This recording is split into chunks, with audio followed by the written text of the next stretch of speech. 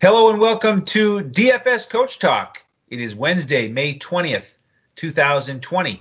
I am Andrew Hansen, and we're going to continue our NFL coverage today with the Jacksonville Jaguars. And if you're expecting Shane Caldwell today, you're going to be a little bit disappointed. Instead, we have a legend from the 80s. It's Uncle Rico. Yeah, I'm out here in my field with my van, man. I got an awesome van out here, and I'm gonna do some practice throws today. I'm getting ready to get back to football. So just I can throw a ball. Back in the 1982, I could throw a pigskin a quarter mile. And how much you want to bet I can throw a football over those mountains right there? And I tell you what, in high school, if coach would have put me in the fourth quarter, we would have won the state championship. Things would have been a lot different for me. But when I watch football today, I think about what could have been, and I know I was a superstar. That's all. And I had the best swagger and the best style out there. And I like to still watch my old VHS tapes in my van here, so I can reminisce on the good memories we had. And when I eventually watched the current day football, this guy Gardner Minshew, I like his style. I like the mustache. I like the short shorts. He reminds me of myself back in the day. So I take it upon myself to mentor him and make sure he develops as a young quarterback because he reminds me of how good I used to be. So Uncle Rico is going to help Gardner Minshew out this year, and it's Minshew mania, So That's good stuff. Yeah, the only thing I'm surprised about is that you didn't let the mustache grow out a little bit more for today's episode. yeah, I got the Gardner Minshew starter pack. Mustache going, and I got the Jaguars teal going here. So at least I got the Jaguars starter pack here. I don't have Yeah. my old, back in the 90s, I had one of those starter. Remember those awesome starter jackets? When you live in the cold weather, you had to have a sweet starter jacket, and I got the Jacksonville Jaguars one when they were a franchise team because the colors were really cool. So you were really cool if you had a brand new starter jacket. Back in elementary school, you had the teal and the gold colors. That was pretty cool in the 90s there. So that's what that reminds me of, is the old starter jackets, Yeah. old school Jacksonville Jaguars there. So Good stuff. Well, it feels like we're having a lot more fun than the Jaguars players and fans, especially heading into this season. It's one that's full of question marks.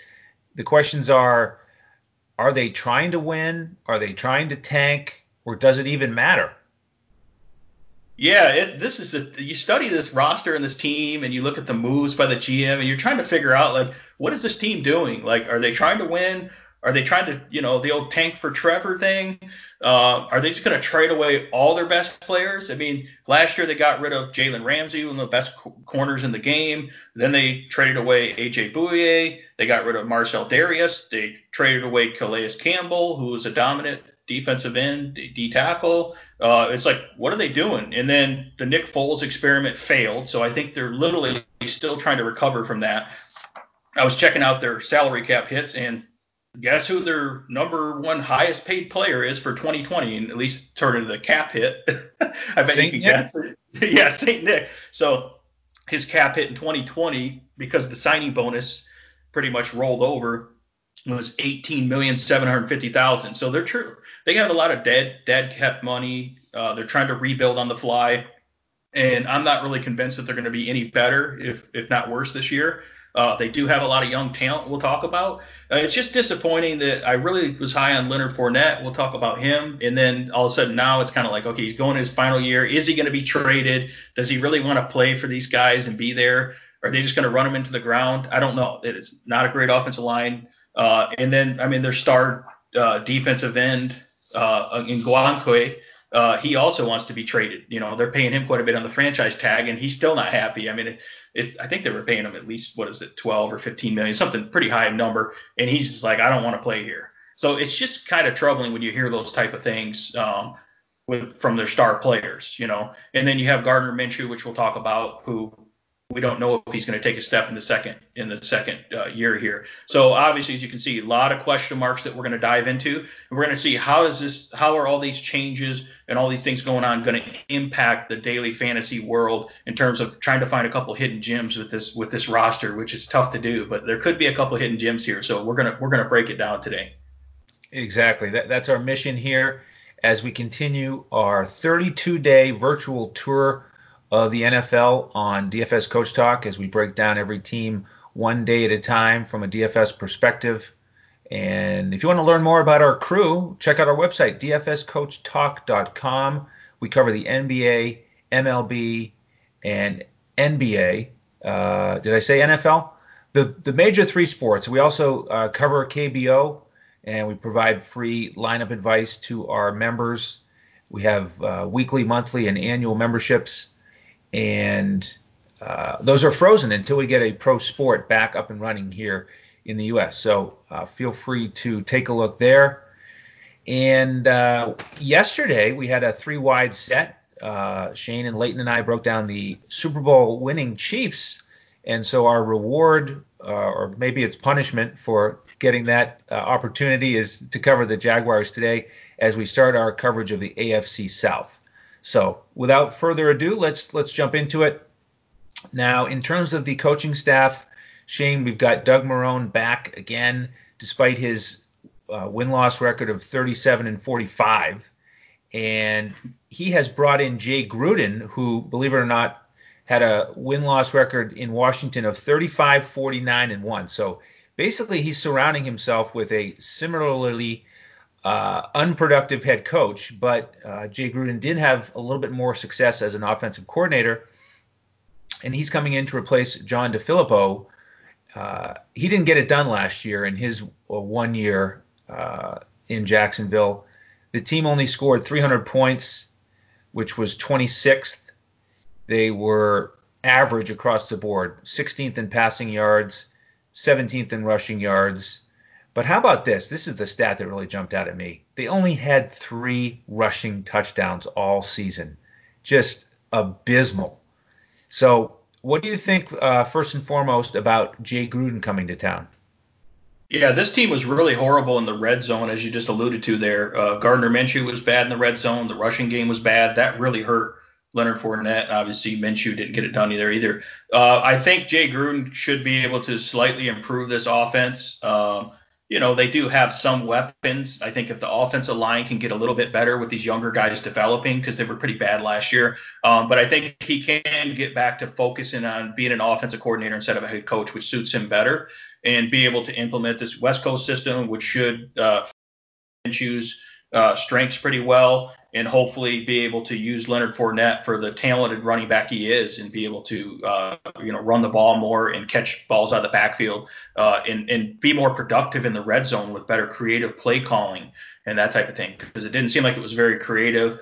And it wasn't executed at a high level last year with that offensive coordinator. So I think Jay Gruden can improve them, and he should be able to help develop Gardner Minshew. And that's the idea, that first to second year jump there. And you do have some talented players like DJ Shark as well. And I really like Leonard Fournette. I just don't know what the outlook is for sure this season. I'm still fairly high on him, but there's just a lot of question marks here. So it's one of those teams we'll have to watch closely as they get into training camp. But yeah, overall, I think Jay Gruden should be a slight upgrade for the team, but I'm still a little nervous about him. Yeah, I agree. I share your optimism there with Gruden. When he finished in Cincinnati, he spent 3 years as the offensive coordinator there. In his final year there, 2013, they were 10th in yards and 6th in points scored. So Jay Gruden certainly hoping for a return to that sort of form. Over on the defensive side, Todd Wash returns as the defensive coordinator. He's been in that position for 4 years. And last year was a real dip.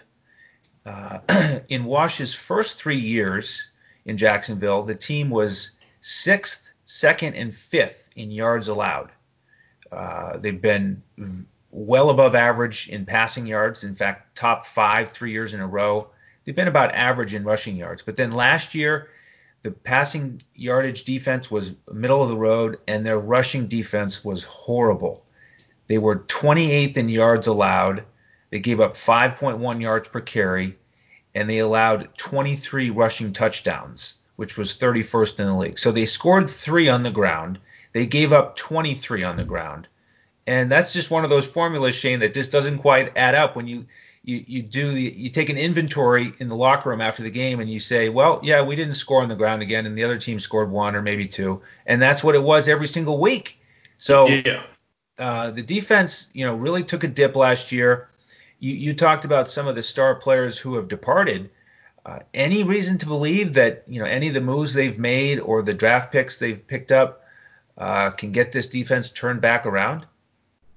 So there's a couple moves that may help them against stopping the run, which we'll talk about here. But they just lost way too much. You can't just keep getting rid of Pro Bowl caliber veteran defensive players and expect that you're just going to replace them with a mid-price free agent or a young rookie guy that's kind of raw talent that's not developed and not ready for the NFL. So they have some talent. It's some exciting athletic players, but that's not going to be enough to stand up against these defenses. They did try to get a little more stout against the run with some bigger guys, and they did a little bit in the draft for that, and they signed a linebacker we'll talk about. But overall, yeah, you're still going to be – this is a defense you can attack in the rush game. I think the rush defense will be slightly better. I'll talk about a couple of the players that will improve that.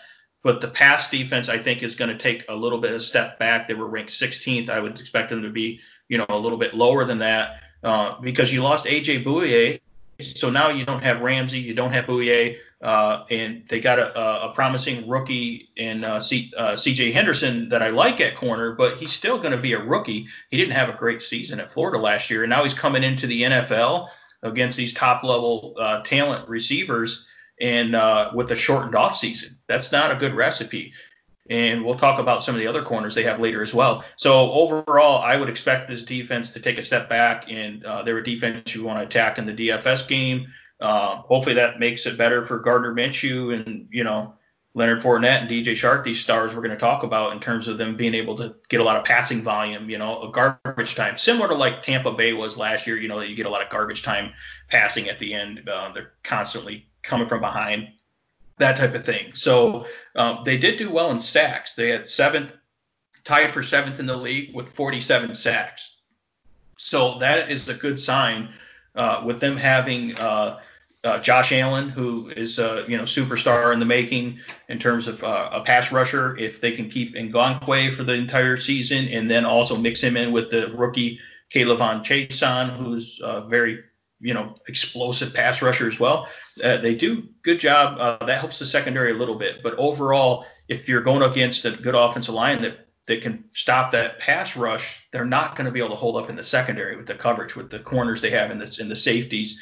So I think that you can attack them there. So that's kind of where I'm at. I'm looking at a slight step back in the passing, slight increase with production against the run, but you're still going to be able to attack them in both categories. So that's kind of where we're at with their defense.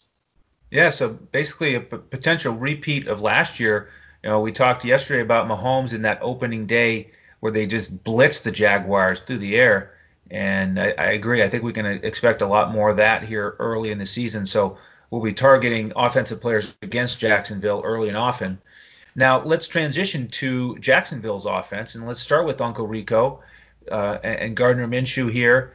And Minshew ended up starting 12 games last year and threw for 3,200 yards. And he also took care of the ball, 21 touchdown passes, only 6 interceptions. So talk to me about the outlook in 2020 for Mr. Minshew. I mean, I think the issue was, like I mentioned earlier, he couldn't finish in the red zone. He wasn't really completing at a really high percentage, about 60%.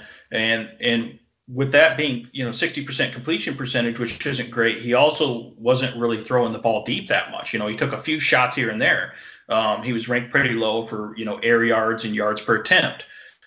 So when you combine those two things, it's a little concerning about his accuracy and his ability to find open receivers there. He is a smart quarterback, so maybe if he can develop in the Jay Gruden system, maybe he can improve a little bit. But I don't really see much of an increase here. I think defenses are going to know his strengths and weaknesses now better, so they're going to be able to attack him now that they have more film on him. I think he caught a couple people by surprise last year.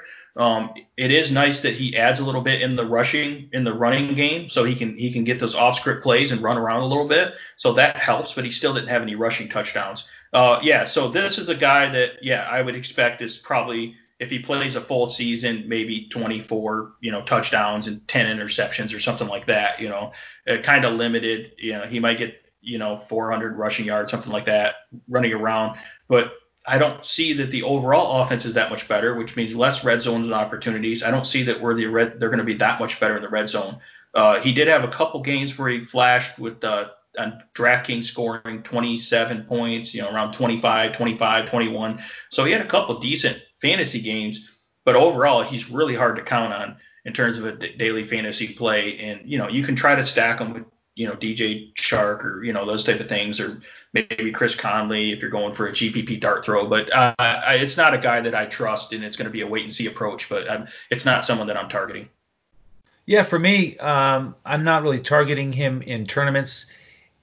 His profile does match up pretty well as a cash game investment just because of his price. Last year, he really averaged kind of around low 5K, and his fantasy points on DraftKings, he averaged 17.73. So pretty consistent. He had 7 games with at least 2 touchdown passes or more, and the only problem was that ceiling. He only had 2 games of over 300 yards. And as you mentioned, those 4 games with low 20s fantasy points. So for now, a potential cash game option for me. Not going to look at him in GPPs. We'll touch on the backups here very briefly. Last week they signed Mike Glennon, a 6-year veteran, to a 1-year deal. He's 6-16 as a starter, 36 touchdowns, 20 interceptions, 178 yards per game. So he's never really been a high volume fantasy target. And then they drafted Jake Luton in the 6th round, who is 6'6", 224. And I saw a comparison where the comp for Jake Luton was Mike Glennon, the guy that he's going to be standing next to. They're going to be measuring themselves against each other. Mike Glennon listed at 6'7", Luton at 6'6". But Luton was terrific last year at Oregon State in terms of getting the ball in the end zone and taking care of the ball.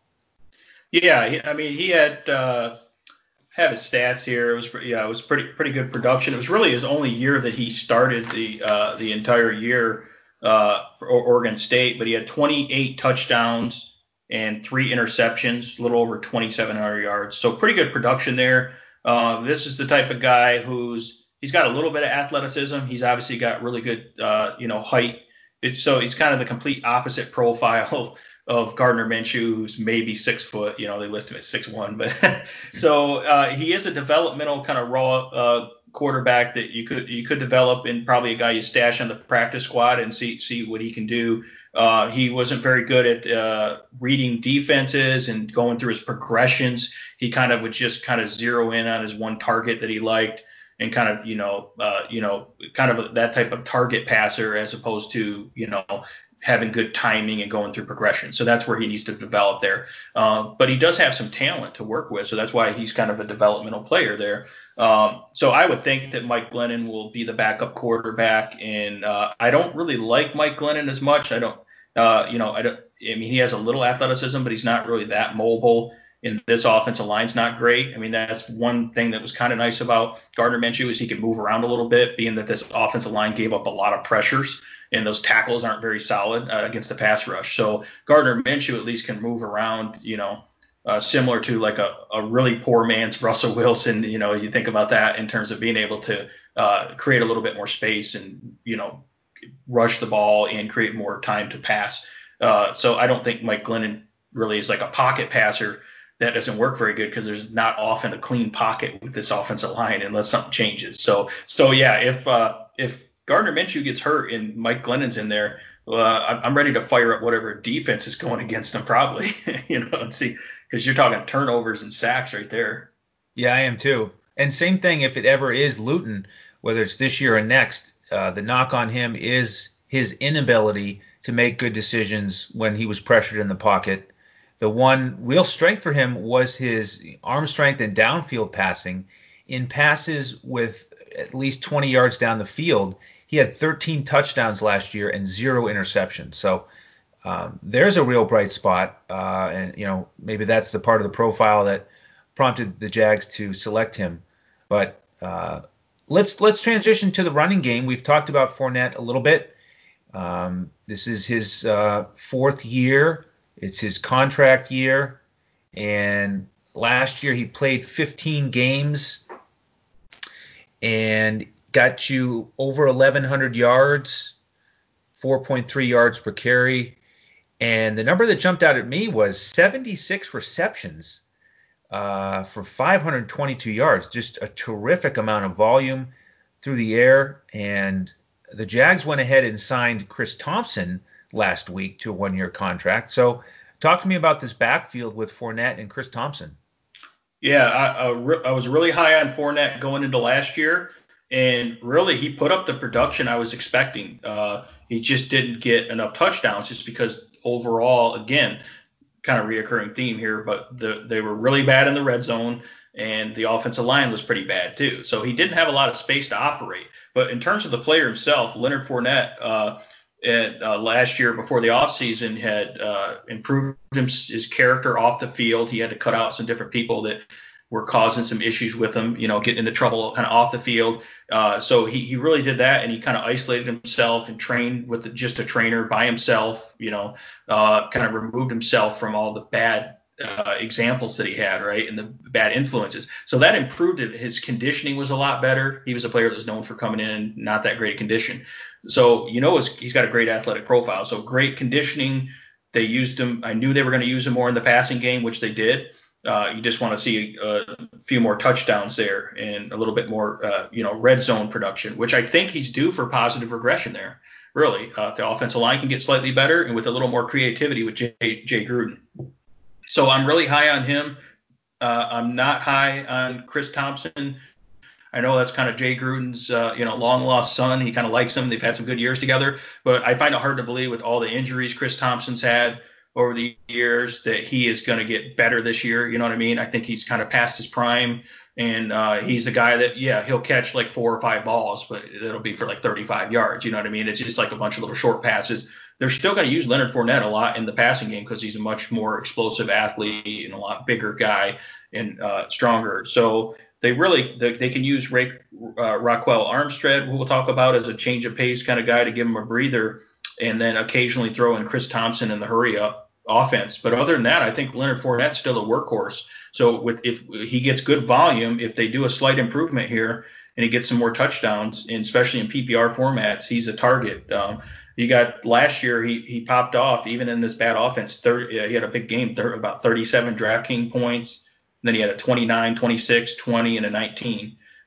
So he had a couple disappointing weeks where it was a bad game script, and again, bad matchup because it's not a good offense. So that's kind of where I'm at. I think I'm still high on Leonard Fournette, just like I was going into 2019. So going into 2020, I'm still high on this guy. What about you? Yeah, I'm not quite as high on him as you are. It sounds like, he is a real workhorse. He was on the field for 83% of the snaps last year. He only ended up with 300-yard games. And the receptions, that's what really allowed him to approach value because it was just so consistent. He had 11 games with at least 4 receptions, and he had 4 games with at least 7. So very attractive on DraftKings. But the problem, as you mentioned, is he wasn't getting in the end zone. He caught 76 passes, and not one of them went for a touchdown. And as we mentioned, he only had 3 on the ground. So that made it really tough for him. If we get that positive touchdown regression like you were talking about, okay, I'm going to be more interested in him. But again, my concern is Chris Thompson. I do think, he has all that trust and experience built up with Jay Gruden, and I think they're going to use him. And I do think that could cut into Fournette's receptions. And so then we're putting more and more pressure on needing Fournette to get into the end zone if we want him to pay off. So I'm going to probably steer away from this backfield early and see how the targets shake out between Fournette and Thompson. You mentioned Raquel Armstead. There's a guy that I have some faith in. I'm optimistic about him if he'll ever get a chance. I mean, he was only on the field for 14% of the snaps last year because Fournette is such a workhorse. And he didn't do that much when he was on the field in terms of his numbers because he only averaged 3.1 per carry. But he does have 4.45 speed. And the one time he got to start in the finale, 5 catches for 52 yards and a touchdown. Wasn't as good on the ground, 10 carries for 33, but 19.5 fantasy points at a very low price. So certainly if Fournette ever goes down and Armstead gets a spot start, I'll invest in him at a cheap price. Yeah, it's a guy you definitely have to keep an eye on because not only does Fournette have an injury history, he also could be traded really any time throughout the season. As soon as they find someone, I mean, there's probably going to be a contender that gets a bad injury at running back, right, and that wants to be able to make a run. So they'll be like, okay, I'll give you, whatever third, fourth round pick for Leonard Fournette, and the Jaguars are like, whatever, we're tank. I still feel like they're going to tank for Trevor Lawrence type thing. So yeah, I could see Fournette not even finishing the season on the Jaguars potentially. So that's where you really have to watch Rockwell Armstead. How does he do in preseason? How does he look with Jay Gruden? Does Jay Gruden like him in terms of trusting him more? I know that the head coach likes him. The GM seems to like him. So he's a guy that you have to really keep a close eye on. And is he going to get pass work? And is he going to improve his yards per carry as well, because that was pretty bad at 3.1. So yeah, it is a guy that you have to keep on your radar for sure. All right. Well, let's transition to the wide receiver group. Pretty balanced trio here of Chark, Westbrook, and Conley last year. Let's start with DJ Chark, who really busted out in his second year. Yeah, DJ Chark had a great career at LSU. Really good guy. He's speed and size, physicality, great ball skills, and he just kind of flew under the radar. He dropped a little bit in the real draft, and then he wasn't on anyone's radar in the last year in the preseason. Going into the season there. And I was kind of taking a look at him as, like a GPP type flyer guy. But yeah, he really showed something in terms of being able to beat one-on-one coverage and be able to high point the ball and big playability with his strength and size. He had, over 1,000 yards, 73 catches, 13.8 yards per reception, and 8 touchdowns, which was great in 15 games that he played. And again, that's with, Nick Foles and Gardner Minshew throwing him the ball, mostly Minshew, which is not a great deep ball passer, but he's okay. But yeah, he had fantasy DraftKings points, 39, 33, 27, 20, and 16. So if you got on him early in the year, his price was cheap. Obviously, huge advantage there, a guy that came out of nowhere. And then, people kind of knew about him after a while. But yeah, he was a great play last year. Yeah, and the ceiling is what I think is most important. You mentioned those 39 and 33 games, and he showed that chemistry with Minshew, that ability to have a huge day. That's obviously what we need for GPPs. So I'm going to keep an eye on his price tag. He's probably the guy I'll be most interested in for GPPs on this squad. And you got to figure he's going to have high confidence after that 1,000-yard season, and year 2 with Minshew. So I'm optimistic about Chark. Now next, let's talk about Dede Westbrook. There's a guy who was on everybody's radar from a fantasy perspective and turned out to just sort of be a solid producer, but not much of a ceiling. Yeah, I mean, he was more of a target. You kind of knew this going the year, more of a PPR type guy. More of a slot wide receiver, good across the middle, quick passes. He has a little bit of burst and quickness. So yeah, getting over 100 targets. Again, the theme with this offense is they didn't really produce that much with their targets in terms of catching. I mean, it's still decent. He caught 66 balls, which is good for PPR. I mean, he's fairly cheap. 660 yards, 10 yards per catch. Again, a little bit more underneath receiver. And 3 touchdowns. So he didn't get a lot of touchdowns there. Not really a red zone threat, where DJ Chark was obviously the red zone threat. But yeah, I do like this guy in PPR.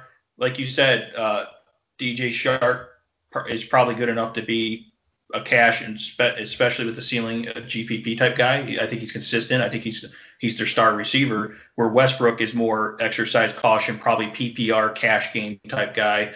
If you can get him at $4,000 or $4,500, if his price goes down and DK, then yeah, he's a good guy that you got to look at, especially if they're going to be coming from behind. I do like him, and I think Gardner Minshew trusts him. So. Yeah, and his lowest price on DraftKings was $4,500 last year. And that was the problem. He was just a little bit too expensive. even for that cash game for me, because he had 7 games under 10, so he just didn't quite have that floor that you want out of a slot guy, and he didn't have enough games where he had 9 or 10 catches. So Yeah, just a little bit. pretty hard to.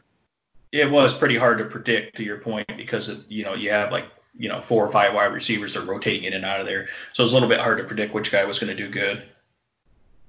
So next we've got Chris Conley, who came over after 4 years in Kansas City and ended up playing 16 games, only had 47 catches, but he got in the end zone 5 times, and he finished the season strong with a few touchdowns down the stretch. Yeah, again, 91 targets for this guy. So you probably figured, okay, 91, even if he had a bad year, he probably would catch like 60, 65, 70, right? He can only caught 47 of those balls. So, I mean, but to his credit, they did take some deep shots. So this was a guy that they would actually take deep shots with, and he was by far the best for yards per reception at 16.5. That was among NFL leaders there, and 5 touchdowns. So this is their boomer bust, big play guy. This is the guy that you can fire up on FanDuel, and he was the big play guy that would the ultimate dart throw, because you didn't know when he was going to go off. But if you hit him on the right week, yeah, he was super cheap, and he had some big. He had 3 weeks basically above 20 points. Those are the big games that were pretty good, being that he was pretty much a minimal price guy. See if maybe you have his price on DraftKings. I don't have it in front of me, but I'm pretty sure he was pretty low on FanDuel too. He was. His max price was 4.5K. He was between 3.3 to 4.5, and by my numbers, he ended up hitting value, 3x or better 5 out of the 16 games. So, not bad for a low-priced receiver. Yeah, and I think the theme is when you look at these receivers again. The number that just keeps standing out to me is the amount of targets they got, which was good, but the fact that they didn't catch that many of those balls. And again, it goes back to Gardner Minshew. He's not even throwing that deep, and he's only 60% completion percentage. So again, though, if Jay Gruden can work with Gardner Minshew in the second year and improve that completion percentage and have better creative play calling and that type of thing, that can increase the production for these wide receivers, where you can trust them a little more, being that they do have some talent. So that's something we're going to have to keep an eye on. Now, speaking of talent, the Jaguars spent a second-round draft pick on a wide receiver out of Colorado, Laviska Shenault, 6'1", 227. You expect he'll make an impact for the Jags this year? So I'm a little concerned about his transition to the NFL as a receiver. I think he is a guy that they can develop as like a really strong slot receiver in the future, but it might take him a couple years here. The guy's got great size. What is he, about 6'2", 220, right around there, and good speed, and he's just this incredible lower body strength, so he can really break tackles, and good agility and quickness. So the guy's really tough in that matter. The problem is he's not really developed as a route runner. He's got decent hands, but he really didn't show that much as a route runner in terms of his route tree, his ability to get open. He was going against teams in the Pac-12 conference that some of the defenses are kind of questionable. He didn't really produce that much in the receiving game, but he is a weapon. This is one of those guys that can do everything. I can see them helping with the run game when Leonard Fournette's getting stymied at the line, which sometimes happens with the Jaguars. Then you can run these misdirection, these jet sweeps and end arounds. You can throw him bubble screens and get this guy the ball in space, because he's fast and he's physical. He's strong as well. So it's kind of a gadget player. So it's a hard guy to predict for DFS to be able to play. He would be quite the dart throw, but he does have big playability. So it's a guy you have to keep an eye on. But I don't think he has elite top level speed. He's fast, but he ran a 4.58. So it's not a guy I'm looking to target unless we see otherwise. But he is a guy that, if he can develop as a wide receiver, that could be a really good talent. I like him as like a big physical slot receiver, like a mismatch, but not yet. I don't think he's ready. Yeah, I agree. I agree. I think he's the kind of guy where we just need to try to monitor the situation and see if we can, hear anything or predict anything about, maybe a special package, a few plays for him here and there. I saw one highlight where he took a snap out of the Wildcat and made a nice cut and took it to the house. So he is that type of gadget player who can break tackles. He led the receiving group in this class with 44 broken tackles over the last 2 years. And then in terms of his production, I think one thing that hurt him is 2 years ago he played a lot more in the slot, and he had 87 catches for over 1,000 yards. And then last year he was mostly split out wide. He only had 56 catches for 764. So I agree. I think he profiles more as a potential slot receiver, gadget player, guy that can, get the ball in his hands, more like a running back, and he could make an impact there.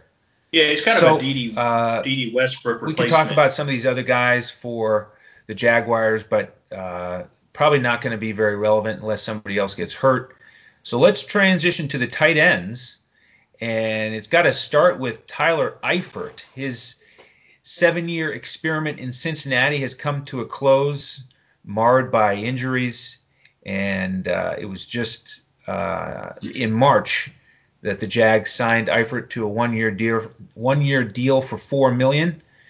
So in year 8, what should we expect from Eifert? I mean, the Jaguars last year did not produce at all from the tight end position. But Jay Gruden offenses traditionally get the tight end involved. If you think about, was it Jordan Reed, the guy that was always injured too, another guy that was really good athlete. He had some great seasons in fantasy football, great production at the wide receiver position. So Tyler Eifert could be able to produce some of that production there in this Jay Gruden offense. Of course, the question always is Tyler Eifert, does he still have any speed and burst? And can he stay healthy? So this is another one of those guys, probably target him in the early at the beginning of the season because he is a savvy veteran and he's a red zone threat. He's a big target. So he's the type of guy that could maybe get in the early season before he starts deteriorating, basically starts getting injured. He might be able to have a game where he gets 2 touchdowns and 50 or 60 yards. He's kind of like Jimmy Graham was last year. It's like Jimmy Graham used to be great, but he's kind of over the hill now. So you could play Jimmy Graham while he's healthy, maybe early in the year, but being that he's older, he kind of fades towards the end of the year now. So that's kind of, exercise caution with Tyler Eifert, but you get him at, again, super cheap price. He's the type of guy that can he's pretty touchdown dependent. But he can get 1 to 2 touchdowns easily. He's going to be a big red zone threat because besides, DJ Chark, they don't really have a red zone target that they would throw to. Yeah, and for me, one thing I like to do in NFL DFS is sometimes I like to play 2 tight ends together. It's a way to get a little bit different from the crowd. And some of these guys like Eifert are priced so cheap it allows you to pay up at other positions. Last year, his highest price tag on DraftKings was only $3.5K. And he had a ceiling game of 17.7. So like you said, if he can catch 5 or 6 balls, get in the end zone once or twice, he can smash value. And he's just got to recreate that production from earlier in his career when he stayed healthy. Back in 2015, he had over 50 catches, over 600 yards, and he had 13 touchdowns. So he knows how to get in the end zone. He has chemistry with Gruden. They were together in 2013 in Cincinnati. Last year he was somewhat healthy. He actually played in 16 games, but he wasn't that productive. Cincinnati was a mess. Only 43 catches and 3 touchdowns, but he's certainly a potential early sleeper for me here to start the season. Now the rest of the group for tight ends, a little bit shaky. We've got James O'Shaughnessy, a 5-year veteran who also started his career in Kansas City. So that's one thing we've learned here is that the Jags, when they scout out potential pass catchers, they look at Kansas City with Conley and O'Shaughnessy. And then I realized that for quarterbacks, all they really care about is people from the Pacific Northwest, Minshew from Washington State and Luton from Oregon State. So we've got the inside scoop on the Jags. We don't need to hack into their Zoom meetings at the draft. But Shaughnessy was injured last year. He only played 5 games, caught 14 balls, 2 touchdowns. And the year before, when he was healthy, he was a little bit more productive, 24 catches, but he didn't get in the end zone. So he, 5 years in, he hasn't really shown that he can, maneuver his way into the end zone with any sort of regularity. But he's there if Eifert goes down. And then they picked up Tyler Davis in the draft. He split time in college between UConn and Georgia Tech. What do you think about Davis? Is he a developmental guy that is just going to bide his time and wait for an opportunity? Yeah, I mean, he's a guy that can learn from veterans like Tyler Eifert and develop as a pass receiving tight end, kind of that big slot role.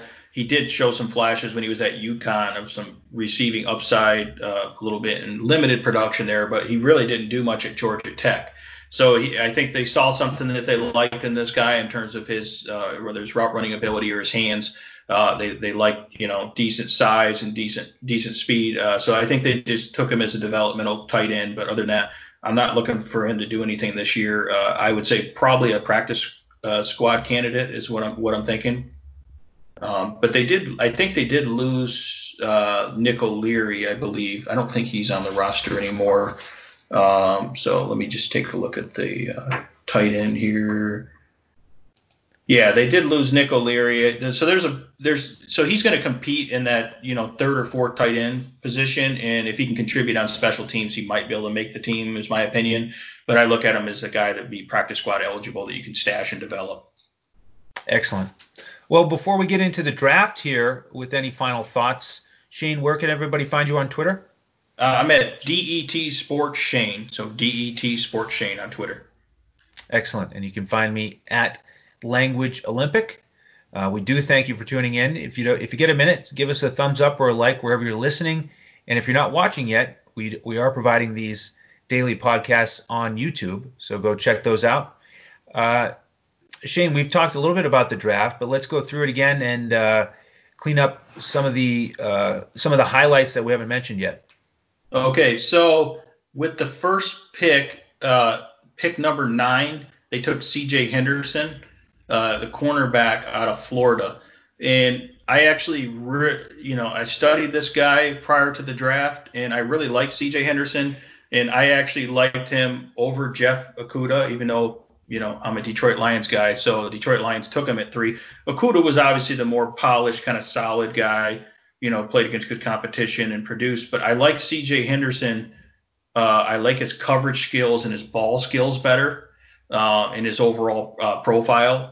The knock on him was he wasn't as good a tackler, wasn't quite as physical, which I'm not too worried about that with the corner. So I don't think he maybe fit the Lions scheme as much, but C.J. Henderson reminds me actually of Darius Slay. So that's another Lions comp there. When I was watching his film, I was like, who does this guy remind me of? He has a very similar athletic profile and size to Darius Slay. So I think when he comes in the league, it's going to take him a few years, but he can develop into a shutdown corner. He's going to start right away. Little worried about him starting. He had an off season. He didn't have a great season last year at Florida. Kind of battled through some injuries, that type of thing. But I really like his coverage skills, his ability to get in and out of breaks and drop his hips, his quickness, his footwork, his speed, decent physicality, just really good ball skills as well. And he's a playmaker. So I like C.J. Henderson. I like that pick, but it's going to take him a little while to develop in the league. But he will probably be a day one starter. What did you think about C.J. Henderson here? Yeah, I agree. I think it's important that they went in that direction to fill in for Ramsey and Bouye. I think he'll start day one, and he looks like he's got some ball skills, athletic. And they need turnovers. They were 19th. Sorry, they forced 19 turnovers, which was 22nd in the league last year. So they need some playmakers. Yeah, and then speaking of playmakers, with the 20th pick in the first round, they took K'Lavon Chaisson, which if you watched LSU last year, you see this guy flash.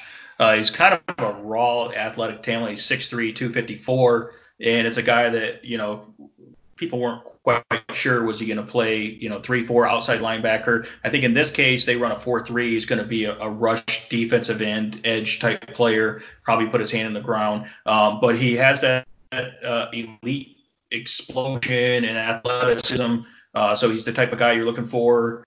Had a couple big years, especially last year at LSU, 13 and a half tackles for loss. So this guy's playmaker, just explosive, and 6.5 sacks last year, 60 tackles from that edge position. Yeah, so his speed off the edge is really good, and I feel like he's kind of like the replacement. They can put him in pass rush packages, but he's kind of like the replacement if they lose Ngakoue, which they're going to either lose him as a free agent eventually or trade him away, because obviously they're very public about the fact he's not going to stay there. So I think Kayshawn is a good prospect, and it made sense that they took him there. And he's again a raw athletic talent, so it might take him a little while to develop. But I could see big upside for him in terms of with him and Josh Allen as an elite talent on the other side, the guy they took last year. So definitely high on him. Do you have any thoughts on Chaisson, or do we want to talk about Shenault a little more? Yeah, we can transition to Shenault if there's anything left to say on him. Yeah, we pretty much covered him. Again, a pretty big guy that's probably going to be a big slot. I think that, they're probably not going to pay Dede Westbrook when his contract's up after this year. So that's a guy that Shenault can take a year to develop, and they can throw him in those gadget plays, and he can be another element to that offense. So they have a threat there, but he'll probably eventually take over for Dede Westbrook. And then in the third round, they took defensive tackle out of Ohio State, Davon Hamilton. And I really like this pick in the third round. It was a position of need for them for an inside defensive tackle. They rotate those guys in and out in this 4-3 scheme. This guy's 6'4", 320, played at Ohio State. Obviously, it was a great defense last year. And at the defensive position, this is really impressive to have 28 tackles last year, 10.5 tackles for loss, and 6 sacks. Because a lot of times defensive tackles are just, they're two gapping and they're just taking on blockers, that type of thing. So to put up that type of production, this guy really showed a lot. So I think he's going to help them against the run and also get an interior pass rush with those elite outside pass rushers. So I like that pick a lot in the third round there. And then in the fourth round, they took Ben Bartch, offensive tackle. This guy's a left tackle by trade, experienced player, small school guy, St. John's University of Minnesota. This guy was a converted tight end. So remember, he was kind of known. They had that little skit. He was the smoothie king, and he gained 75 pounds to become an offensive tackle. And he was known for every day. He had a special smoothie with a bunch of eggs and protein powder and a bunch of stuff in it. And he just pounded the smoothie so he could gain that weight. So he's 6'6" and 309. He needs to develop his strength and in just overall physicality for the next level. And so the good news is he's got decent height, and he maybe can still put on a little bit more weight on that frame, but he's got to really develop his strength. He's good as a left tackle because of his athletic profile, but the problem is it's going to be a big step up in competition for him going from a small school to NFL level pass rushers. So it's going to take him a while to develop there. But they don't really like Cam Robinson that much. He's been kind of up and down. He's their starting left tackle right now. So they want someone to kind of push him and potentially be a replacement for him. So Ben Bartch, I think, could be a swing tackle or potentially push Cam Robinson out or be a backup for him if he gets injured, because Cam Robinson also has a injury history. So that's kind of the deal with their fourth round pick there. We can also hit on their fourth round pick, Josiah Scott, a guy that I've watched play at Michigan State. He's a cornerback. They do need corners, and I think that they would draft him for a nickel corner. They don't really have much depth at the nickel corner position. He's a small guy. He's really only about 5'9", 5'10". The combine, I think he was listed at 185 on one site, but then the combine said 171 pounds. So I think he lost a little weight to get that 40 speed, so he ran a 4.4, right? So, but he's just a small little scrappy guy. He's got good ball skills and great footwork and great quickness, and he's a great tough football player. The issue is with that type of size being, let's say, around 159, 180, is he going to be able to compete at the NFL level? So that's the question mark, but he should be able to develop as a slot corner, a nickel corner, which is an important position there. So he's a good developmental guy. Okay, and they had 12 draft picks, so keep in mind that's why this is taking a while. I'm not going to go over all 12. I do want to mention they got in the fifth round Colin Johnson, wide receiver from Texas. And he's a big guy, 6'6", 222 pounds. So he's a red zone threat, can catch a lot of touchdowns. and not a real fast guy, but he put up a lot of production there at Texas and could be a potential good outside starting wide receiver in the future there, or a guy that they put in for red zone threat there. And then we talked about Jake Luton, developmental quarterback. Probably put him on the practice squad and see if they can develop him for quarterback for the future. And that was about it for the significant. Like I said, they had 12 picks, so it's a lot of stuff going on there. This team is rebuilding, trying to go through this youth movement. Obviously, they've got rid of all their veterans. I'm kind of a believer that they are in the business of tanking for Trevor. But of course, if you ask them, their coach and their GM and a lot of their fans say, no, that's not the case. But why would they admit that, right? No one's going to admit it. So I look for them to trade away potentially more players this year if they continue this trend. And that's going to open up stuff for the backups too. So there's a lot of interesting things going on with this team, but I don't expect a really good outlook for them. They're kind of trying to rebuild here, and they got a lot of stuff going on. So that's the Jaguars breakdown. Any other thoughts that you have, Andrew? I know that's a lot of information there. No, that's terrific. That is terrific breakdown, and with a smile too. Just terrific analysis. Yeah, exactly. Impressive performance here talking about the Jags. It's not easy to do. So exactly. We want to thank everybody for tuning in. Like I said, go find out more about our group at dfscoachtalk.com. Pick up one of our memberships. That'll be frozen until sports resume here in the U.S. Our fearless leader, Joe Sarvati, he's the one who's known as Coach. He likes us to mention his favorite charity, mambaon3.org. Go take a look at that. And tomorrow we're going to be back with some more AFC South coverage, a slightly more exciting team in the Indianapolis Colts. So be sure to tune in for that.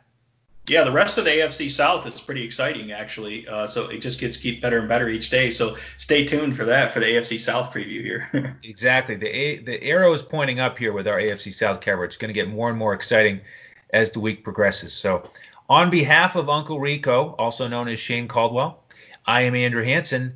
Thank you for tuning in, and please come back again tomorrow for the next episode of DFS Coach Talk.